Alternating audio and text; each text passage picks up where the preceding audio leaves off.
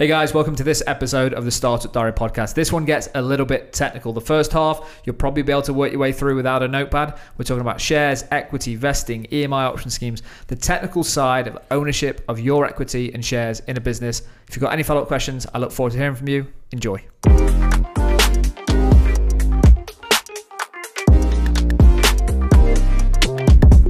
Hey guys, and welcome to episode 291 of the Startup Diary.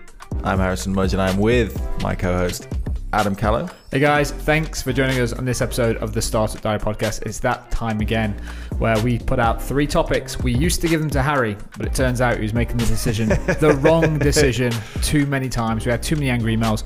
So now what we do is we put it into our Facebook group. If you're not part of the group, head over to Facebook, search for Startup Diary Club, hit join, answer 2 quick questions, which means basically add value, don't be a dickhead, join that group, and I promise you it'll be well worth your time. Harry, what were the topics? Can you remind me? What were the topics you went into the group? I will remind you of the topics, Adam. The topics were equity, share options and vesting, or turning an L into a W for an event we hosted, and then finally, collaboration of the year awards.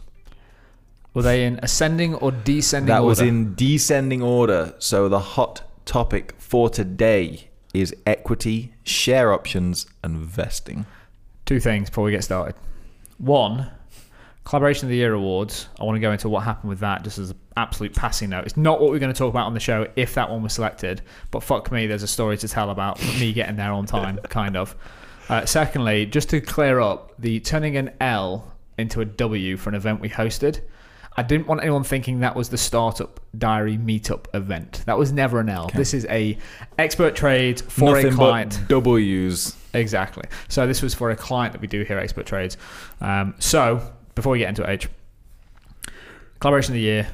I was going to go for that show. That was all going to be about how you build presentations collaboratively and blah blah blah blah blah. Mm-hmm. But to be honest, it's snooze fest, but potentially helpful for someone listening to the podcast.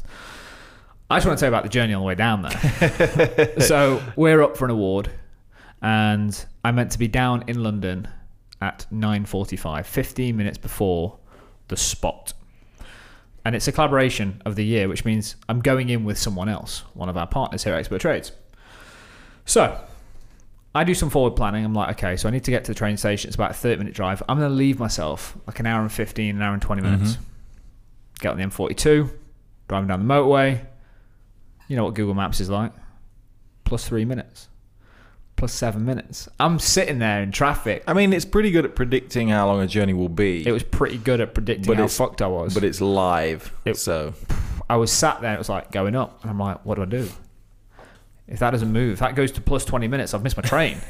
So I'm stressing out. Miss that train. Take the back roads. Navigate my way through. You know what I can be like when I'm driving. Like I'm like navigating this. I'm like, have you seen Baby Driver? The film? I have not. It's a good film. I was like Baby Driver in that film. Watch it. It'll give you some context. So I'm driving around the back roads anyway. So I realise that I'm about to miss another train. But I think, okay, have some confidence. It might be running late. God's honest truth. I run down the steps. It's a UK train, so chances are it is running late. 100%. So I'm in boots. Okay. So I bag over the shoulder, sling it into a car parking spot. Surprised I didn't get a ticket, so it was in a priority parking spot. Ran up the escalator, ran down the steps the other side, and I promise you, on my boys, as I was coming down, I heard doors closing. So I missed that train as well. I'm like, this isn't going well for me right now. Long story short-ish. Then get down into London on the next train, tell the person I'm meant to be meeting, there's a chance that I'm going to be running either on time or late. I think I broke a world record from train to tube to the award ceremony. I sprinted through London in boots. I arrived at 9:58. And I've got the presentation that we're meant to be giving at 10 o'clock on a USB. Don't get me started on that whole thing, because that's one of the reasons that I was unhappy in the morning, because they wanted me to go and fetch a USB stick. Who said, I wanted to just, I'll email you. Can't email you. I need it on a USB stick. Can I just share a link on Google Drive? It's a Google presentation. The network doesn't allow us to access. Can't access that. Firewall. What? What does that even mean? So anyway, so we get into it. I get there at 9:58 and I am honest to God pissing with sweat. I'm a mess of a man. And the woman says, "Have you got your presentation?" I looked at her, I went, "Hold on, give me a minute." You, madam, can wait. I see the person I'm meant to be there with, and I look over and she's like, "Oh, thank God you're here." And she looked at me and was like, "Maybe it was best if you didn't come." With the state I was in, I was like, "Cool, presentation handed over. I'm going to go and clean myself up in the toilets." Because last year we went to them and they were running like 20 minutes behind. I thought, cool, probably got 10, 15 minutes to clean myself up, just try and compose myself, get my heart rate down. So walk out the toilets, thinking, okay, just down my head, get rid of the sweat. And the lady I'm presenting with is in the room now waiting for me, loading the presentation up. Walk in for the first 3 minutes, mate, could not breathe. The guy stopped the presentation and went, "Would you like a glass of water?" I was like, yes, I really would. Then we got into the presentation. I won't bore with it, but that was what that Friday was for me. Was it Friday? No, it was middle of the week. We're doing a Friday show. That's what it was for me. It was absolute nightmare. Takeaways are, for me on that, one, I did all the forward planning I could do. Sometimes the world is just against you. No golden nuggets, just that. Sometimes the world is against you. One question on that I have is, you say, I was in boots. Yes. Like that was a bad thing? Yeah. Are you saying you wear ill-fitted shoes? Look, I'm trying to lift my leg. I'm not flexible. Okay. I mean, that's barely past the table. New Balance. I normally wear New Balance trainers. If I was running through London, okay, I would have been there 2 minutes earlier in New Balance. I wasn't. Why do you think that is? It's comfy. They're not Timberland boots. Running through London with boots, I was uncomfortable. Couldn't get. I would personally say rhythm. that Timberland boots are not designed to be walked in. They're great. Because they're just stiff and uncomfortable. It was more of a statement piece. Makes me a little bit taller as Fashion well. over function. Makes me taller, like an extra inch. Empowering when you're giving a presentation, when you're standing up in front of people. Wear my boots. Pouring with sweat. Yeah, it was a mess. Anyway, At Harry. least the Timmies are dry. Anyway, let's get back to equity, share options, investing. So we did a little bit of planning when we realised this was the voted show, didn't we? We did, because I'll be honest, it's way over my head. And also, I think if we just spoke through it, we'd probably miss a lot of the key points that probably need addressing on the show. I do want to premise all of this with, I am not a solicitor. I am not an accountant.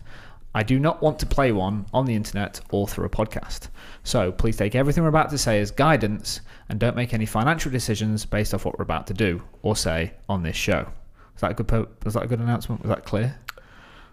Clear as we'll go with that. Clear as needed to be. I'm going to leave it over to you, mate, because you're going to ask the questions and I'm going to try and give the answers. Well, I think we should just start with shares and what they are, just for people. Okay. Like, I kind of know what a share is, but Yep. even I just understand it's like a percentage of the company. Yep. Like, what is a share and how do I use it? How do I cash that in? So really simply put, a business is its own entity. So it's its own thing. Okay. And when you start a business and it's just you are the only shareholder in the business.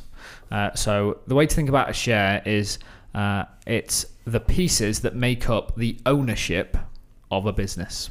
So an example being, if me and you started a business and we wanted to both own the same amount of that business each, we'd have 1 share each, or 50 shares each, or 10,000 shares each. And when you actually go and start a company at Company's House, we bought a Smurl, by the way, in case you can hear that in the background. There's a counter that I realised we didn't turn off. It's really weird when it spins. I don't even know what that number is. It says 442. I don't know what that means. I need to ask Mark, what does that mean? It's going up, so... Always good. Up and to the right. Up and to the right. So when you actually go to Company's House, and this will be different if you're outside of the UK, but I'm going to speak about it from a UK perspective, is when you can actually choose how many shares you want to allocate. So you can choose how many shares your business starts with. Is there a benefit to having any number more than like 1, 2, or... No. There's actually a little bit of a negative is... Because you could give yourself, in theory, 1 million shares. I could give myself 1 million shares and the company would be worth £1. So then, because you have to sort of nominate a value to these shares... is the problem that you run into in the future. If you ever decide to raise equity, one, your initial shareholders, investors, are going to think you're a fucking moron because you start. Yeah, but I have 1 million shares. Exactly, and they'll look at you and go, "Okay, great to meet you." But they'll be like, guys, if you want to get a piece of this pie, I can give you 100,000 shares. Yeah, sophisticated for 4% investor in my business. That might work with someone who's a bit less sophisticated, you might get £20 off, maybe £50. I'll give you some shares, Harry. Give me what's in your pocket right now, and you can have 10,000 shares. Guaranteed, because all there is in my pocket is the lining of my jeans. You lost your wallet the other day. The problem is if you go into business and you create this ridiculous share structure from day one, is as you then build your business and you potentially take on some external investment, is you've got to navigate that crazy share. Like all of a sudden someone's buying 77,422.7 shares, where actually you should work it upwards. So you can always allocate more shares into the company. You can distribute and create new shares, not a problem. So start from small. A perfect example is what we've recently did, is 1 share each as an example. Okay. So if someone wanted a share of the company, if someone came into the company, bought a percentage of it or whatever, and wanted a share of the company, and you only had 1 share right now, you would then multiply it by 10, for example, just to make an even division, so they can have 20%. 100%. Okay. I shouldn't say 100%, but correct. Yeah. So what I do. So you can increase the number of shares as you need to make it make sense, rather than having 1 million shares ahead of time and having to retroactively try and work out what the distribution should look like. The comment you've just made, just to be clear on, is you can allocate more shares while you are in control of your company. As you allocate more shares and bring more investors on board, there becomes a point, and that's when we could get very technical, because it gets into stuff like shareholders agreements. Like, I can't go and create random shares in my company and allocate them, because I have external investors. So day one, you've got 1 share. Someone comes in and goes, I want to buy 20% of the business. You agree a value, then you might go, actually, cool, I'm going to make the company in total be made up of 100 shares. So Harry owns 100 shares. You then sell 20% to the investor, just for clarity and ease. So the investor gets 20 shares. And so my next question then is, what is the purpose of a share? Is it just to make it clear how much ownership someone has of a company? Ownership. I'm not going to go into this in detail, but some people confuse equity, as in the amount of shares you own, with control. And as you grow a company, they are not directly correlated. As in, here's a great example. So we've raised some venture capital. Our VC owns 8.5% of the business. Yet the amount of control that they have outweighs that 8%, because that's what's in the shareholders agreement, because that VC represents a number of different investors. So what they make sure is that they really tie the founder up to make sure that there's no funny business that can take place. So it's not as if they've got 8% of control, they've got a little bit more than that. So don't always think if you own... But that's because they stipulated more control over the share. But if in a shareholders agreement that is signed and agreed by all shareholders at the point of investment. But if someone happens to have majority share, do they not have... They have more say though, right? Yes. Yeah. Until you get complicated with legals. So if they have 501,000 shares we go back to the out million. of my million, Yeah. they would have more of a say than me. Yes. Unless we agreed that I would remain head, chief decision maker, whatever. Scary thought that is, Harry. Yeah. The key point I want to drive home is equity does not directly correlate to control. On top of that, speak to your legal team. If you're in the process of raising funds, the sentence I just said is what you need to be aware of. Then go and speak to your solicitor and say, how much control do I have on my business, and what can the other person do that's investing do that I might not be happy with? Tell me everything they can do and everything they can't do on one piece of paper in black and white, so I understand it. That's what a good solicitor will do for you. So why do you need shares in a business then? Is it just literally to highlight the ownership, or highlight ownership? And shares are what's in theory valuable in a business. Okay. So a business generates revenue, and hopefully if you've got a good business, generates profit, and those profits will get distributed through to shareholders through dividends. So if you're a shareholder of a company and it gives out dividends, then you get a payment. The frequency changes, but you'll get a payment once, twice, 3 times, 4 times a year when dividend payments are allocated, and that's a share of the profit. So that's one thing, dividend. And does everyone, I don't know if this is going down a different route, but dividends. Yep. Does every company give out dividends, or is that an optional decision that the company makes? We don't, as a young company, we don't give out dividends because we hold on to our cash and we reinvest it every year. The equity that's valuable in the business that we're in is on the case that someone wants to buy us in the future. So that all of a sudden, if someone wants to come and say, Adam, here's £100 million for Expert Trades, I will translate my equity into cash at that valuation. That's why it's important. They're the two ways. The problem is with equity is it's paper money to start with until you get to something which is on like a publicly traded stock. So on the stock market, you can buy and sell shares, which is what you're doing. That's a whole other world. But that's when, so on paper, you might have equity, but you can't use it. You can't sell it to another person. I can't go and sell 5% of my shares to some random person like I could do if it was a publicly traded company. Get you. It means nothing. It's just paper. It's like monopoly money to start with. If there's no dividend payments and you just own it on paper, you're not getting any value from it. What you're trying to do is build the business so it becomes valuable enough to potentially IPO or get a sale or produce dividend payments. Interesting. That was something I learned. Here to help, mate. We should record this. So when you start a company, like with other people, how should you split the equity? That's a good or the question. Shares. I think there's a risk as well as when you start a business. Let's just say two friends start a business together, and they naturally go, "Oh, we're friends. Let's just split this down the middle, 50-50." In my opinion, which is a common decision most likely, because it's like, well, we're going in together and there's two of us and here's the problem with that. 500,000 each, easy. Please ignore this million share thing. The problem is with that is the equity that you get from day one should reflect the value and input you're going to put into the business. Otherwise, what will happen down the road is 3, 6, 12 months later, you'll end up resenting each other because we might own 50-50, but I'm doing 80% of the work. And it's about having those really honest, transparent communications up front with a potential business partner, because that's what it's going to be in terms of like, so how much time are you putting in? How much cash are you putting in? How much time am I? So let's just work this out just so we're on the same page, because think about going into business on the same as going into a marriage. You need to make sure you're on the same page from day one. Otherwise, it's going to end up in heartbreak and divorce. Okay. And that is literally what it is like going into business with people. So you just need to make sure that if you're both saying, listen, we're going to work 16, 18, 20 hours a day and we're just going to grow this together and we're both in this, cool, 50-50, then there's no problems. But if one of you's a technical person, it's like, I'll build the platform and it's going to take me 6 to 12 months to build the platform. But after that, I'm done. And you go, okay, well, I can't pay you to build the platform. So how about this? How about I'll give you 25% of the business? So you then what's called sweat equity. So you're not putting cash in, Harry, but you're going to build the platform. You're going to get 25%.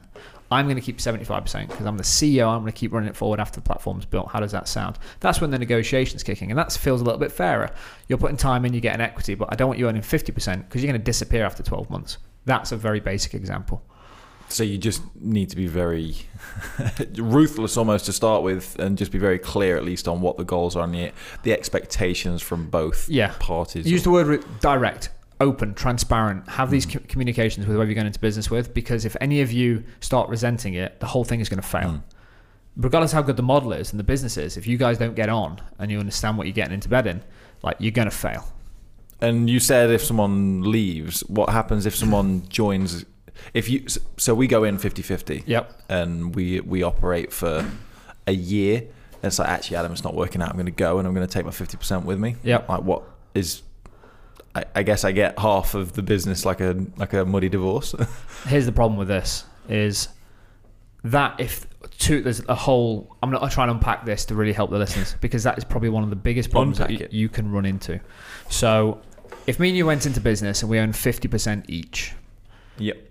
And you decide it's not for you after 12 months and you walk away with that 50%, that creates two big problems for me. One is half the business is owned by someone that has fuck all to do with it. Okay? Very demotivating for me. I own 50% of something that if I then go and build to something huge because I am driving it forward on my own, I don't want to just own 50% of that pie. I don't want to make you rich. And there's no way of you getting that back off the person. When it's in paper, would you have to buy it back, I suppose? You could buy it back. Because in theory, they could give it you back. They could give it us back. Yeah. Yep, 100%. I could buy it back. We could come to a deal. But if you walk away and say, no, I'm like, there's some traction here. I know you're going to do well, Adam, but I want to keep 50%. I'll see you later. It's on paper, black and white. It's like company's house. I own 50%. See you later, kid. Like that, you can't get around that. There's no lawsuit. It's on black and white. It's paper. The second part of this problem is you'll never be able to raise money. If your trajectory of your business is you are out to go and raise money, seed round, venture, and grow, and you walk into an investor and they're like, okay, cool, so Adam, you own 50%. Where's your other co-founder? He's He's in the Bahamas, living the dream. He's doing something else. Sorry, what do you mean he's doing something else? He's not involved in the company anymore. It destroys what's called your cap table, which is your capitalization table, which is a list of your current shareholders. So you set yourselves up for failure from day one because investors can't put the money in because 50% of the business is in your control. All of a sudden, I might not be able to get hold of you if I need a decision from the shares, from the board, from the people that own the equity to sign it. You might be off the radar. You're not present. All of a sudden, everything from an investor's perspective becomes way more complicated and you're not incentivized as much as I want you to be because you only own 50% of the business. And then I would imagine that also means if 50% of the shares have gone potentially, like technically off the table in a way, that anyone wanting to invest is only dealing with 50% of the value of the business. Does that make sense? So when an investor comes in, what happens is something called dilution. So but would it all shares in the same class. We won't go into share classes because it's, again, it would take too long. But all shares will get diluted. Example being, me and you own 50% each, 50 shares each. Someone comes in and wants to buy 20% of the business. We'd get diluted by 20%. So me and you would end up with 40 and the new person would have 20. That's what dilution is. All shares, basically, the new person comes in, takes shares off other people. That's what the dilution is. So everyone's selling a little bit of their equity. And the reason you do that when you're raising money is you go, well, I don't want to sell any of my shares. But the belief is, we did a angel round, which was we raised 60 grand. Then we did a VC round, raised about 250 grand. And the VC round diluted everyone's shares. So my shareholding went down. But you do that because you think, I'm going to give up some equity so someone can buy it. So money comes into the business so we can grow it. So my percentage is worth more over time. That's why you do it. But so the issue is that if the 50% isn't there to aid in the decision there might be a shareholders can't. agreement, which means I need your signature, but you might be off in the Bahamas, like you said. Can't raise money. Need your signature. Need all shareholders present. But to be honest, it will never get to that because no investor will invest in a company where half the shares are with someone that's no longer present. So there is a way to get around this. We'll tackle that right after this break. So we're talking about how do we protect ourselves and our business in case someone has equity and decides to leave. This is where the big word vesting comes into play. So let's say me and you go into business, Harry. 50 shares each. There's 100 shares in the business. And we go, cool. We're both going to agree, and this is what not many founders do, but I think you should do it. If I started a new business today with a co-founder, this is what we'd be doing. We're going to vest our shares.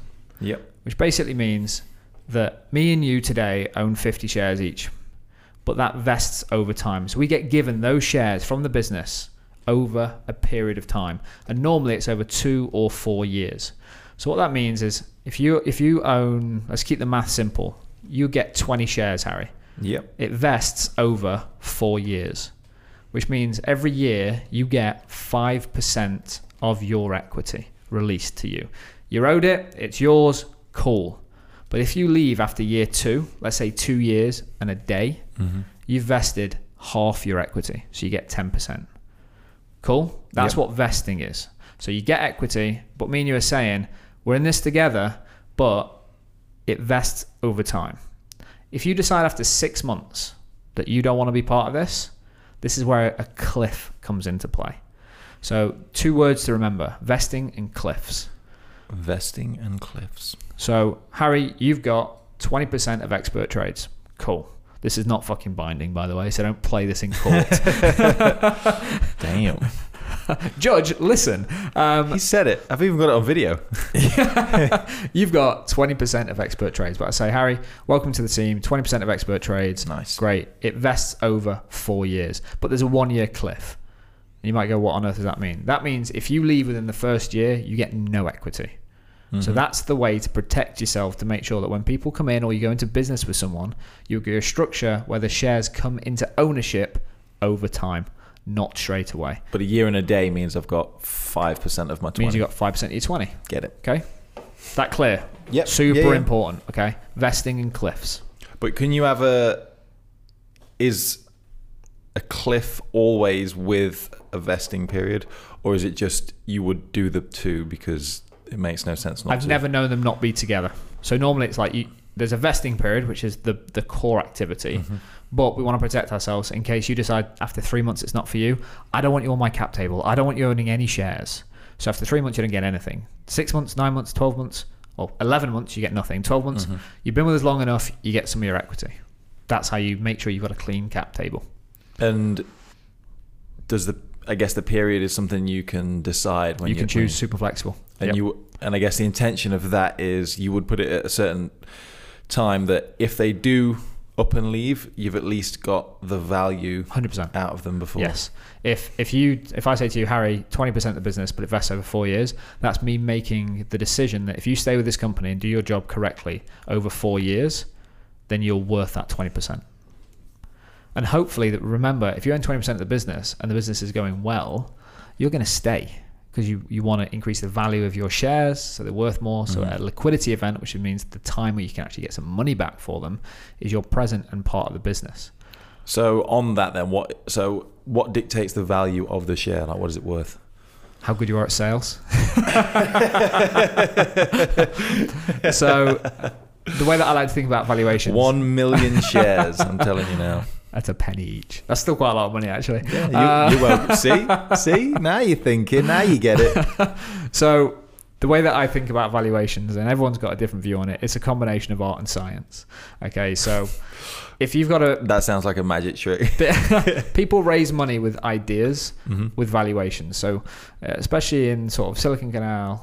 Silicon Valley's our Birmingham local version. Quick shout out to those guys. Silicon Valley and Birmingham. Silicon Valley, this is where investment ecosystem, where someone can go in with an idea and raise a couple of million. This is the unicorn circumstances, but let's raise a couple of million with this idea. We've got this great team. The truth is you can raise at any valuation you want to. You can say your company's worth whatever you want, but the truth is like with anything in life, if you say it's worth X and no one's prepared to buy it, you're not going to sell. Okay, so it's all about trying to find the right buyer. And we're talking about investment here, and you need to make a valuation makes sense. Okay, and the reason I say it's art and science is because I think anyone that's raising money should have validated their idea. So that's where the science part comes in. This is, here's what I wanted to build, the big mission and vision, and here's how I've proven that people want it. And I've spent £300 on ads and got this much return. We need to build this platform. And that's when it gets into the arty side of it, which is, and the total addressable market is 2 billion. And if we capture and this is where you can then, depending on how big you want to play this up, you can then build a valuation to suit what you need. The thing is with valuation is no one's going to give you a right or wrong answer, and no one can actually tell you what your company's worth. You just have to say to yourself, what does the company need to get to its next stages? Are you choosing to do the investment treadmill, which is you're going to keep raising money, or are you trying to do one round to get to profitability and go? As soon as you understand the investment requirements for the business, that will give you an idea of how much money you should be raising and then a valuation. Because if let's just say you think your company's worth £1 million today, okay, and you need £600,000, you're not going to raise any money because you've got to give away 60% of your business to get to your goal. And a smart investor won't invest, in my opinion, because one, the founder only owns 40% of the business now. He's not going to really be as motivated as before. Secondly, if this goes well and he hits his targets, we're going to need to raise again and again and again. This is what the investment treadmill is, and it's about setting yourself up for the future to make sure that the valuation you start with gives you enough leg room to raise again in the future without you as the founder being over diluted. So our VCs own 8%. I still own a very considerable amount of the business, which means I can afford, if I choose to raise more money, take more dilution to grow the business. The problem is if you give too much away up front of your equity, the shares that you own, is it really restricts what you can do later on down the road. There's a lot of numbers. It was. You might need to go back and listen to it, people. But the point that I'm trying to make is valuation, what it's worth, what shares are worth, it's all monopoly money until someone wants to buy the business or you've got dividends. Probably those two things. So a liquidity event or an IPO. It's a lot of letters. A lot of letters and a lot of numbers. So going back, if you started a company with someone, you split the shares, however. Yep. Is that like how is that fixed? Is it fixed between those two people, as in like this is a share split unless someone wants to invest, or like how can you distribute shares between new people that join the company, or can you say actually we should probably go a bit more 50-50 now because I am actually, rather than doing only 20% contribution, I'm actually more 50. Like how do you reallocate? Can you give your shares to someone else? Yeah, it's a good question. So firstly, if all shareholders are in agreement, you can do anything you want. So let's start there. So if me and you go, actually, Adam, you go, Adam, I'm no longer doing 20% of the work. I really enjoy this. I'm actually spending as much time as you on it as you are. Let's go 50-50. Okay, cool. Let's do it. Change the shareholders agreement, submit it to company's house, jobs are good. And two things that you just touched on is, one, shares are a great way to incentivize employees, especially in the early days. Because early days in a startup, you don't have cash. Like the company needs cash to do marketing, like all the bills that you get. What you can't do is pay people what we class as market rate salaries.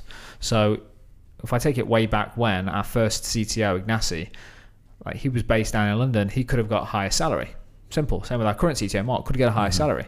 But the package you get when you join a company, part of that might include equity. So you actually, I know you're not getting paid what you could earn. One, if you go and work for another job, you've seen what that's like. It's agency work. It's a piece of shit. Like you want to make, I know you want to make something meaningful and have control and build something cool that you enjoy. That's what, in theory, a startup's offering you. Like a rocket ship that you jump onto and it goes. But as part of that, because you're not getting paid market rate, you're going to get some equity in the business. And if all goes to plan, this is going to be worth a lot of money in the future. So you can use equity as an incentive for new starts, either in day one or year 10. When we get a new exec join the team, we might create what's called an option pool. And this is where we get really technical. So we're actually going through this process now. Strap in. Yeah. I'm going to try and keep this super high level, okay? So, as the founder of the company, what I want to do, or wanted to do a couple of years ago, is create something called an option pool, which is some shares that are not owned by any of the shareholders and can be allocated to members of the team or non-exec directors or people that have a value add to the company. Sorry, so why would you have a pool of shares that are not allocated to someone? Because what I want to do as the founder is not have to go back and have debates and proposals left, right, and center. I want a pool of shares that the company agrees that when new people join, or we want to incentivize someone differently or correctly, that we can allocate those shares from the option pool, because then we're not diluting everyone. So you would have made this decision earlier on. Earlier on. Or you can, we made it probably 3 years into the business, which is we wanted to create an option pool. So what that is, and I'm going to read it from the HMRC's website, just to be really clear for people.